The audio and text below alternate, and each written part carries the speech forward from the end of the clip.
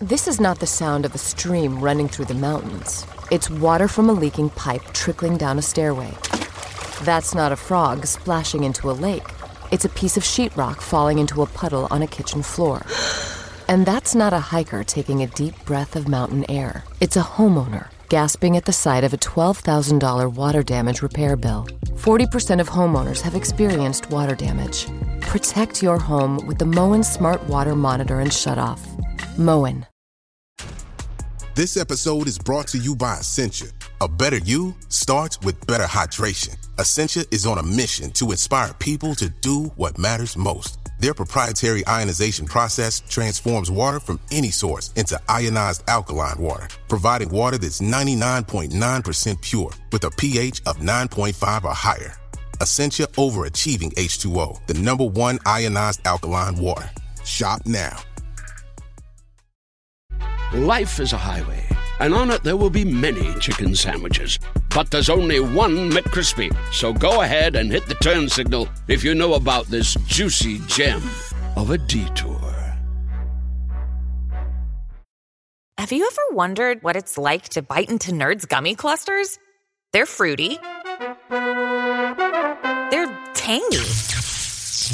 They're gummy. And they're crunchy. Nerds Gummy Clusters, a union of fruity sweet gummy and tangy crunchy nerds. Unleash your senses. Shop now at nerdscandy.com.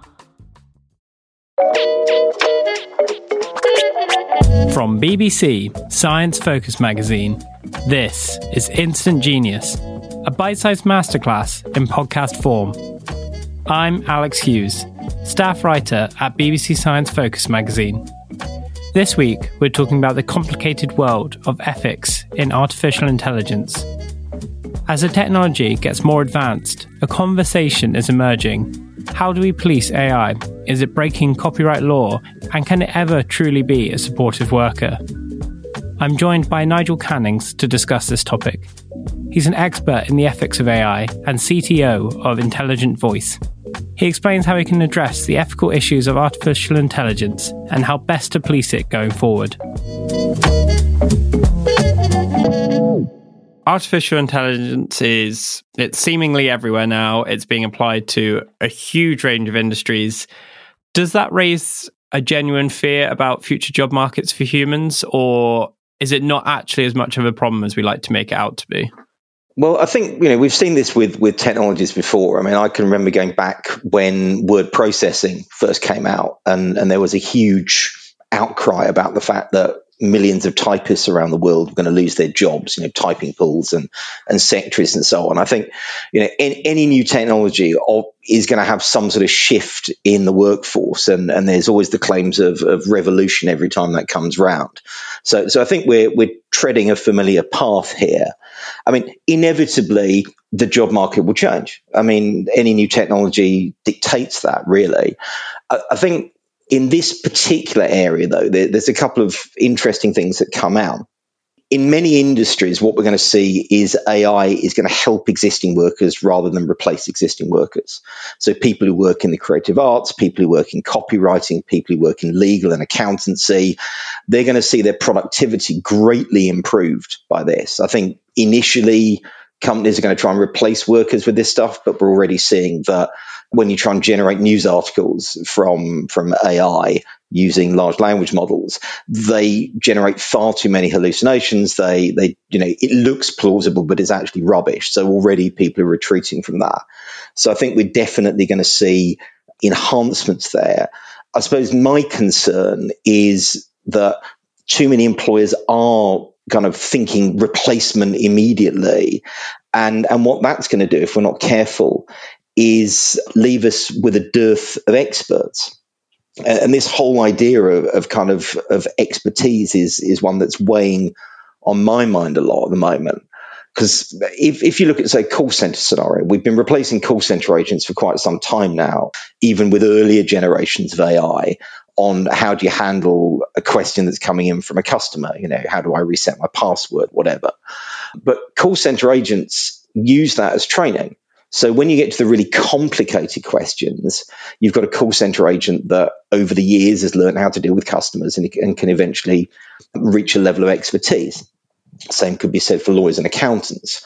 If we cut out that early training of humans in a call center environment or in a legal environment or an accountancy environment, we run the risk of finding ourselves of actually losing an entire generation of experts. The same way we've seen COBOL programmers suddenly becoming really important because banks have realized there's no one to maintain their mainframes. So yes, there will be a change in the job market. I think it should be iterative rather than revolutionary. But I think those companies that do try and kind of drop human workers immediately and replace them with AI are actually going to find over time that they've bled the expertise out of their organizations. It's the ones who use it iteratively rather than in a revolutionary way, I think, who are the ones who are really going to benefit from it. I mean, you touched on it a little bit there. I think it's quite interesting that a lot of the work that's being done through AI on paper can look amazing, or from a glance, it can look amazing. And then you look at the finer details and you start to see the flaws or the hallucinations in it. And I wonder if once businesses start to replace human workers with AI, if it's then as you go through the time and you start to notice all these inconsistencies, or you get to these difficult challenges you wouldn't have initially considered before, that's when it starts to fall apart a little bit. Well, I certainly hope it does. But I suppose it requires people who understand the technology to try and explain these problems up front rather than before people start to discover it themselves. I mean, there's quite a well-known case of a New York law firm who ended up generating a brief that was put in front of a court, which was generated using ChatGPT and leaving aside the security issues and the confidentiality issues and so on. It generated a whole load of case references which were just wrong. I mean, they looked incredibly plausible and they were wrong. And the court sanctioned the lawyers for it and fined them for it.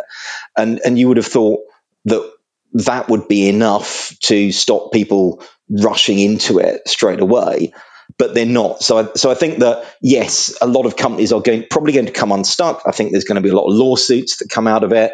We're already seeing suggestions of people being libeled by AI.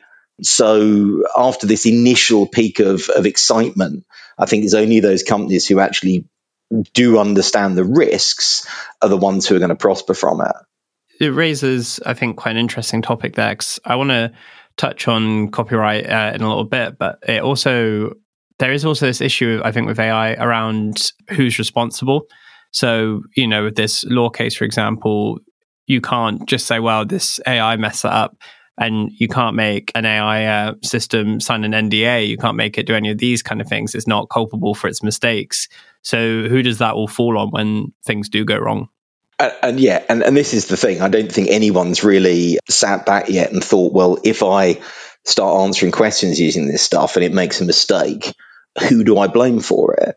If most of the models which are out there at the moment, be they open source or closed source, have got so many caveats around them in terms of their usage, it's going to be quite difficult, I think, for a company who's relied on an OpenAI model to go back to OpenAI and say, well, your model libeled one of my customers. They'll say, well, we warned you about this. We told you it hallucinates. So ultimately, the people who are going to end up being responsible are probably the people with the biggest pockets, honestly. So I think there are going to be quite a lot of lawsuits against people like OpenAI, but also those companies who are using this stuff indiscriminately. At the end of the day, they've got legal obligations in within the European context. They've got very significant obligations now around the new Digital Services Act. We've got GDPR. You cannot use a machine to make decisions about people unless you can explain how that decision was made. And one of the huge issues, I think, at the moment is we're not building explainability into these models. The model can't tell you why it reached the decision it reached. And actually, that's just, prima facie a breach of European law if you're using this stuff to start making decisions on people. So, a lot of companies are suddenly going to find themselves tripping over very quickly. But unfortunately, if they're using this stuff at scale, they may have made a lot of mistakes with a lot of customers before they realise that those mistakes have been made. So I think some of the fines we see coming out of using this stuff could be pretty eye-watering. And we're talking about I guess you describe it as the end result of AI, but I think it's quite interesting to look at the training side of it as well, because most of the AI models that are well known, the ChatGPTs, the DALL-Es, all of these kind of ones, they're trained on information that was gained from the internet with all of its biases, some misinformations in there, and some prejudices, as these different kind of things that you just gain when you grab a load of information from such a wide variety of places. And then that then can push out on the other end things that are wrong, or that they're maybe what an AI might not see as wrong, but a human might see as wrong. So that is going to lead to even more issues on that side. Yeah, it's really hard to build a model which is unbiased. And the reason I say that is because none of us can actually agree on what bias means. As humans, we can't agree it. We argue about correct political stances. We argue about which terms should be used or not be used. We argue over pretty much everything. So if you have a machine which is just spouting out text, which is effectively what these things are doing. I know we're looking at a wider context around generative AI with potentially audio and video and images as well. But yeah, it's difficult to get the machine to understand how to be human. And so I think what that means is we have to be quite prescriptive in terms of the type of things that we ask this stuff to do. There are ways of, you can use it for pretty narrow tasks. You can say, what's the sentiment of this particular piece of text? That works pretty well. But if you say, write me an essay about the rights and wrongs of X, Y, and Z, you're going to start generating results which are definitely off the charts. So until we can find a way of training models in a way that people generically agree is unbiased, yeah, you're going to have the horrible bits of the internet being spewed out to people who, frankly, are just not ready to receive it. They don't often understand what this stuff has been trained on. So it's not a surprise that some of what we get out is pretty horrifying. The other, issue that this form of training brings up is the ideas around copyright in, two issues: that who owns the images images, texts, audio, whatever it is that you're creating, who owns the output? And should the models be training on images that they don't own the copyright to in the first place? What is the sort of best course of action when we start to talk about copyright in these kind of places? Well, one of my favorite recent developments is the fact that, OpenAI have released something called the GPT bot. So when, obviously, in order to gather training data, what the big companies have been doing is hoovering in the internet in various ways, and they're scraping data from all over the internet. And of course, now they've got that data. So the Googles and the OpenAIs of the world have already done their hoovering. Of course, Google do it for a living. So what OpenAI have done is release this thing called GPT bot, which says, I am a bot from OpenAI and I would like to scrape your data, please. Is it all right if I do that? And it, kind of classic case of bolting the stable door here. We've already got all your data, so effectively they're trying to put in place something which stops other people getting hold of it, which presents a bit of an interesting ethical dilemma, really, that should we really be in a world where we've allowed a few big companies to scrape the internet and then allow those big companies to turn around and say, well, we don't think anyone else should be allowed to do it. Seems to me to be a bit of a surprising place to find ourselves in. But, in terms of the rights and wrongs of the data that's been scraped in the first place, the big companies anyway are relying on a doctrine of fair use. And it's something which is more predominant in US law than in Europe, but there is still a similar sort of right within European copyright law, effectively saying, well, you can use other people's information as long as you're not using it literally. If you're using it to create derivative works, it's okay to use that. That is considered fair use of somebody's work. And what we're seeing is that the initial cases on the generation of data from this stuff is leaning towards the idea that actually the people whose work has been scraped do not have rights in this case, because the images that are being produced by generative AI, let's use images as an example, those images are not actually copying the original. And that's the point about copyright. Copyright is about reproducing an original image. So if, for example, somebody reproduced a work by Tracey Emin, literally, that would be a breach of copyright.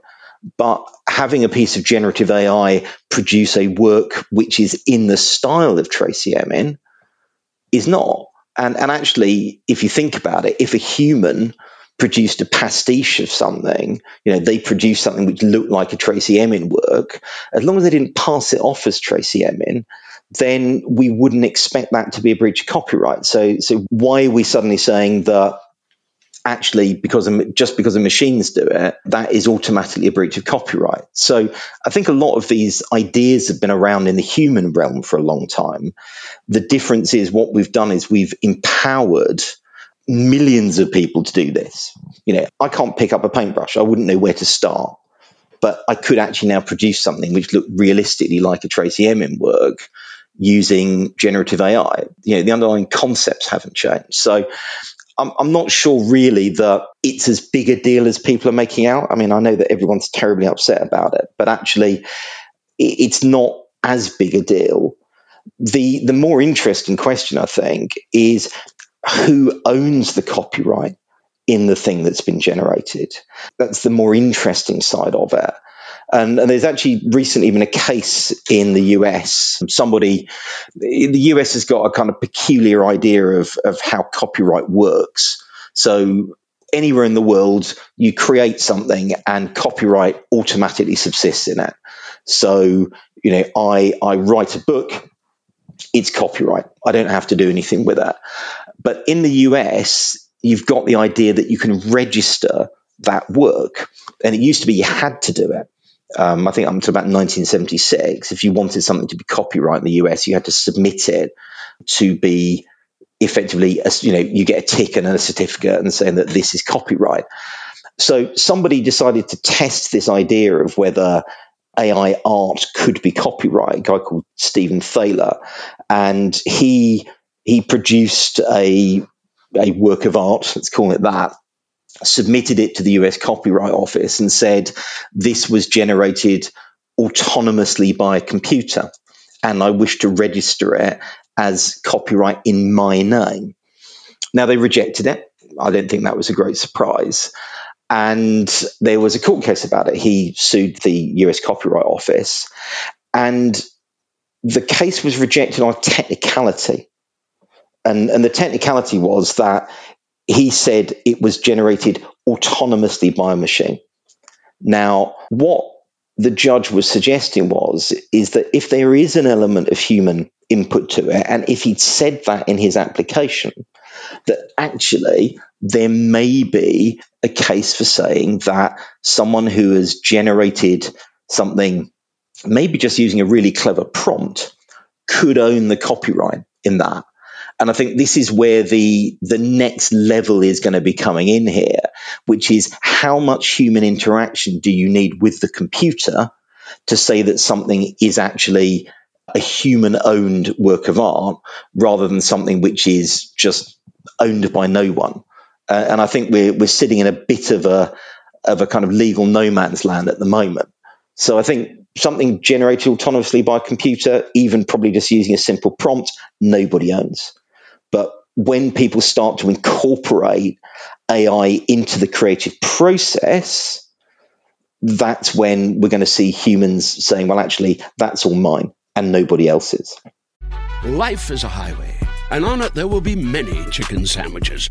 But there's only one McCrispy. So go ahead and hit the turn signal if you know about this juicy gem of a detour. Spring is a time of renewal, so why not refresh your home with a little help from Blinds.com?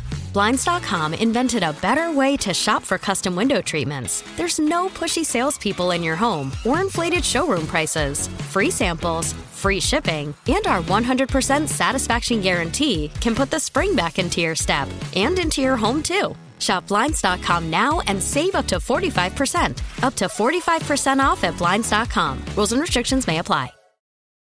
Want a website with unmatched power, speed, and control? Try Bluehost Cloud, the new web hosting plan from Bluehost. Built for WordPress creators by WordPress experts. With 100% uptime, incredible load times, and 24/7 WordPress priority support, your sites will be lightning fast with global reach. And with Bluehost Cloud, your sites can handle surges in traffic no matter how big. Plus, you automatically get daily backups and world-class security. Get started now at Bluehost.com. So we've spoken a lot about the, I guess you describe it as the ethics for how AI interacts with humans or the copyright, those sorts of sides of it. Another part I think is quite interesting is there's this conversation around, let's say that we do start to find AI in the workforce, it does start to become a worker, quote unquote. Does it deserve to have the same kind of workers' rights as we do? Does it deserve to have hours and lunch breaks and all this sort of stuff? Or is that where it starts to get into the ridiculous? Well, we're not. I think we have to remember that these things are just computer programs. I mean, at the moment, we have businesses all over the world that run on databases that run 24/7, that run on hardware that runs 24/7. AI in its current form is human-like. We look at it and we see its output. And I think it's been quite a revolutionary moment for a lot of people who are not in the IT space, who are suddenly seeing all these science fiction promises of kind of robots and thinking machines. Suddenly they can go onto ChatGPT and see something which actually looks like a human, as if they're talking to a human. So we've kind of given the impression that this stuff has human-like intelligence. It's not sentient. There do seem to be some emergent reasoning capabilities, which I think are a little bit unexpected. But that's really, that's not a sentient machine. It can't feel, it can't think, which is probably fortunate. But I think at this point, no. I think we should think of AI in its current form in exactly the same way we would think about a database or would think about any other computer program. If, and there's a very, very big if here, if we reach a point where we do manage to create general machine intelligence, and that general machine intelligence does have human-like characteristics, or even let's not even take it up to human level. Let's say we create an AI which has the same level of, quote, intelligence and understanding as a donkey. So, don't know why I chose a donkey, but let's think about a donkey.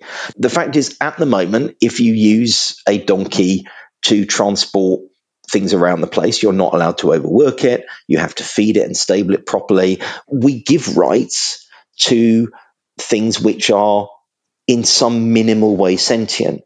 We give rights to things which are capable of being tied. We give rights to things which can be overstretched and exploited. So I don't think anyone's ruling out the thought that maybe we will begin to create models which are more biologically inspired. I mean, I know of a lot of researchers in the field who are looking to biology in terms of how they generate the next wave of neural networks. And we call them neural networks because we're trying to mimic the way the brain works.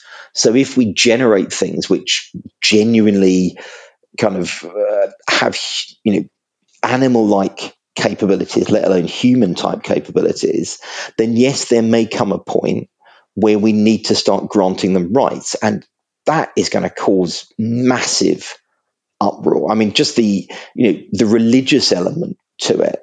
I mean, the thought of suddenly saying we've almost acted in a godlike way to generate these organisms from nothing. It's like, genetically all generated neural networks. I think that we're going to have the person who does that is going to be probably the most famous and also the most pilloried person in the history of humankind. Obviously, I mean, as you say, right now, and unlikely for a long time, AI can learn a compassionate outlook and it can understand what that is, but it can never actually experience it. And I wonder if that then becomes an issue if it tries to be implemented into areas where compassion is more important.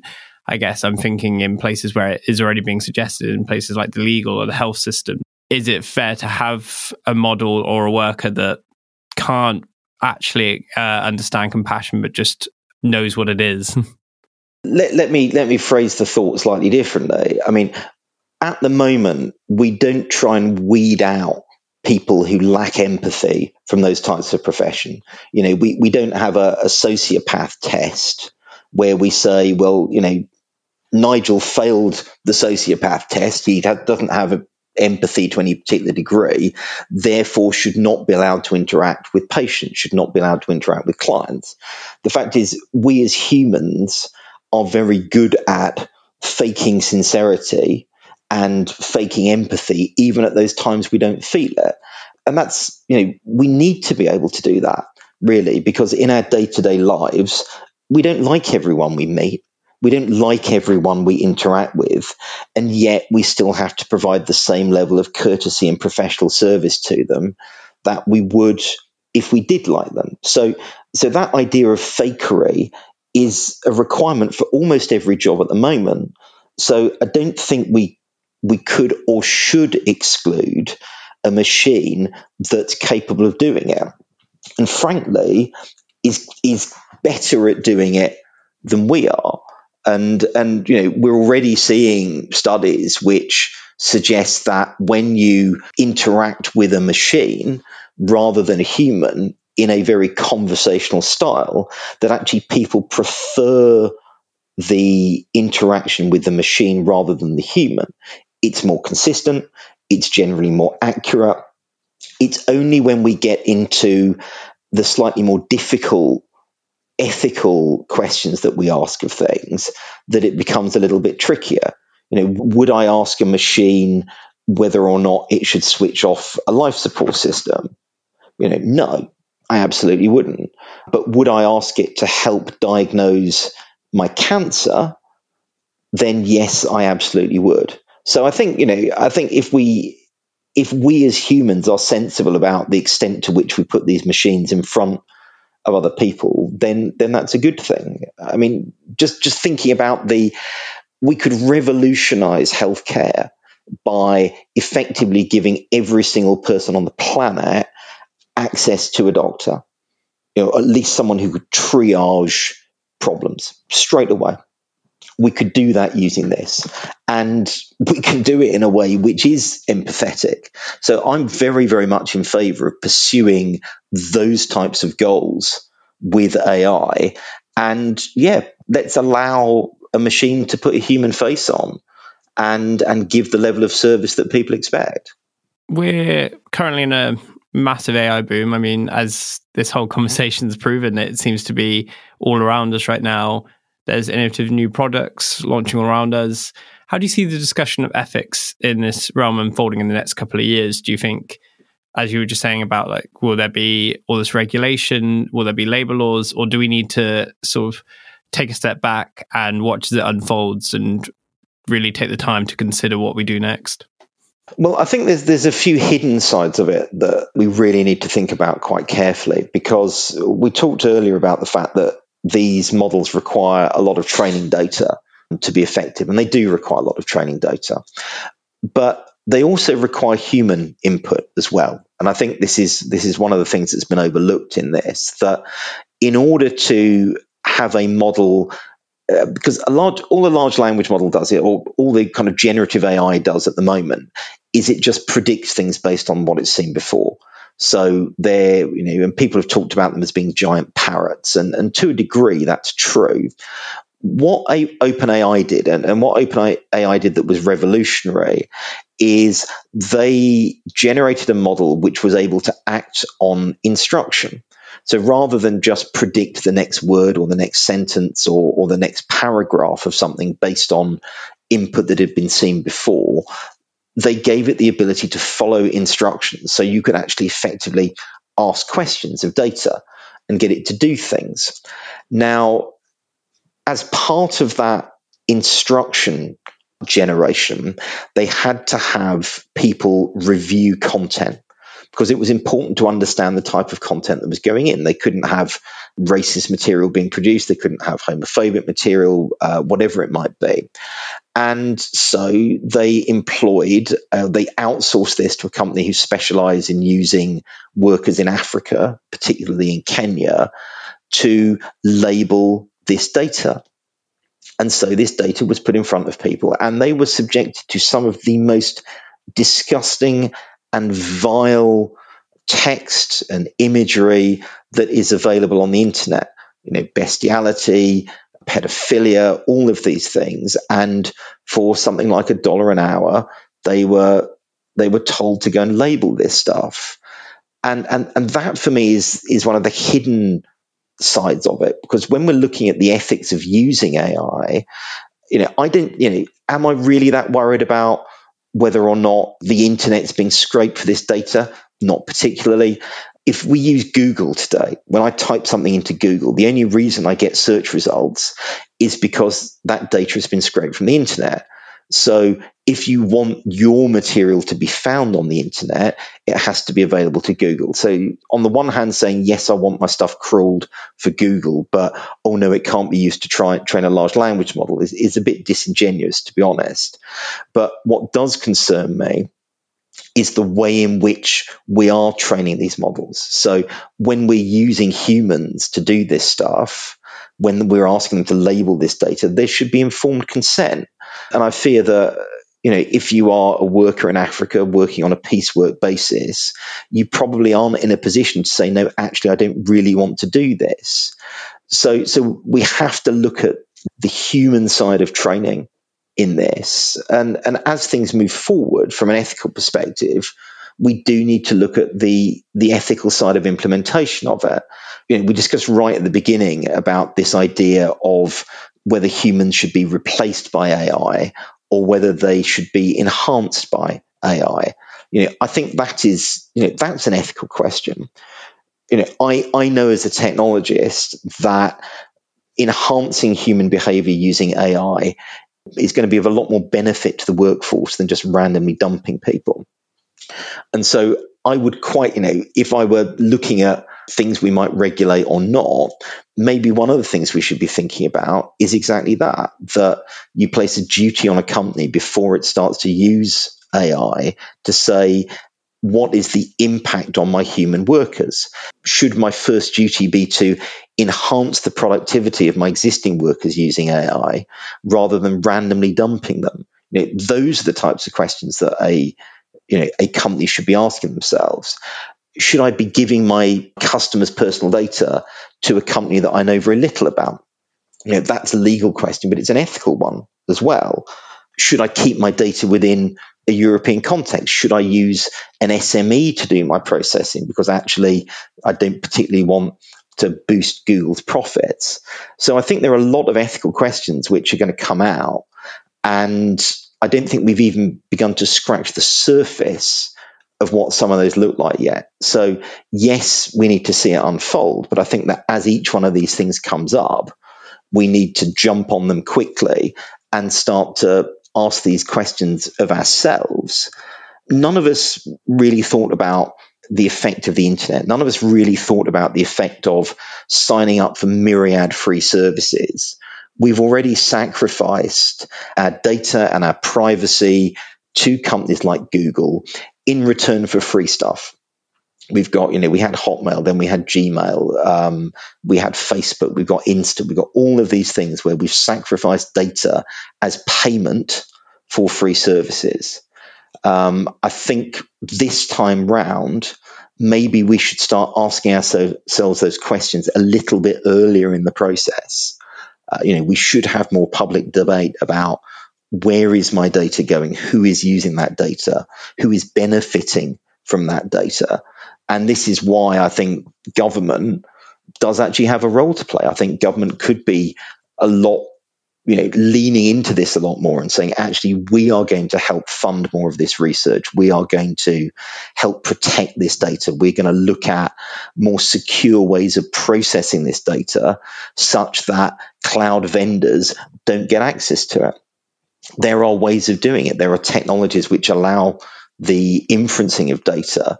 But of course, if we don't give our data to Google or to Facebook or whoever, then we're also going to have to think about whether we should be paying for these services. And, that's a big one in itself. Maybe that's the biggest ethical question. Should we actually pay for these services? And the quid pro quo for that is we get privacy from it. So yeah, I think there's a lot of questions which are going to unfold over the next few years, without question. Thank you for listening to this episode of Instant Genius. That was Nigel Cannings talking about the ethics of artificial intelligence. The Instant Genius podcast is brought to you by the team behind BBC Science Focus magazine, which you can find on sale now in supermarkets and newsagents, as well as on your preferred app store. Alternatively, you can come and find us online at sciencefocus.com.